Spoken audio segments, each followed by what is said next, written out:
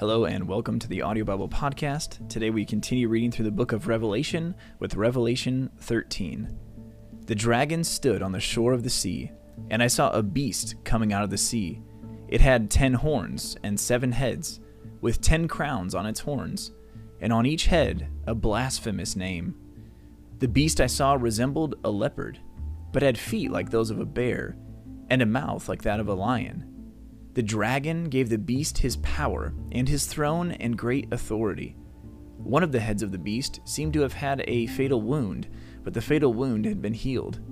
The whole world was filled with wonder and followed the beast. People worshipped the dragon because he had given authority to the beast, and they also worshipped the beast and asked, "Who is like the beast? Who can wage war against it?" The beast was given a mouth to utter proud words and blasphemies and to exercise its authority for 42 months. It opened its mouth to blaspheme God and to slander his name and his dwelling place and those who live in heaven.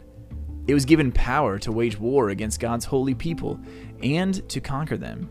And it was given authority over every tribe, people, language, and nation. All inhabitants of the earth will worship the beast, all whose names have not been written in the Lamb's book of life, the Lamb who was slain from the creation of the world. Whoever has ears, let them hear. If anyone is to go into captivity they will go.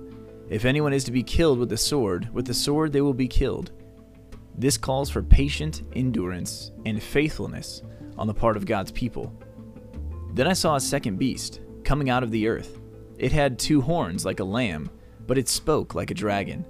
It exercised all the authority of the first beast on its behalf, and made the earth and its inhabitants worship the first beast, whose fatal wound had been healed. And it performed great signs, even causing fire to come down from heaven to the earth in full view of the people.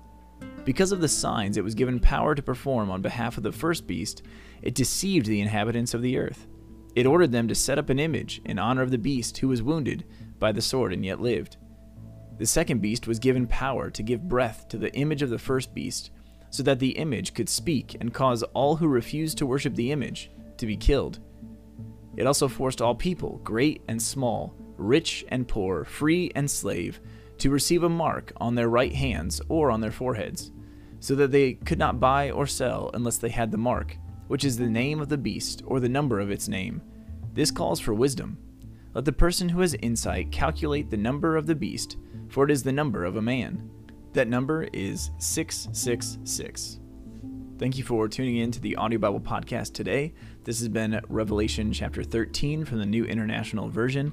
We'll talk to you tomorrow as we continue to read the Word of God aloud together.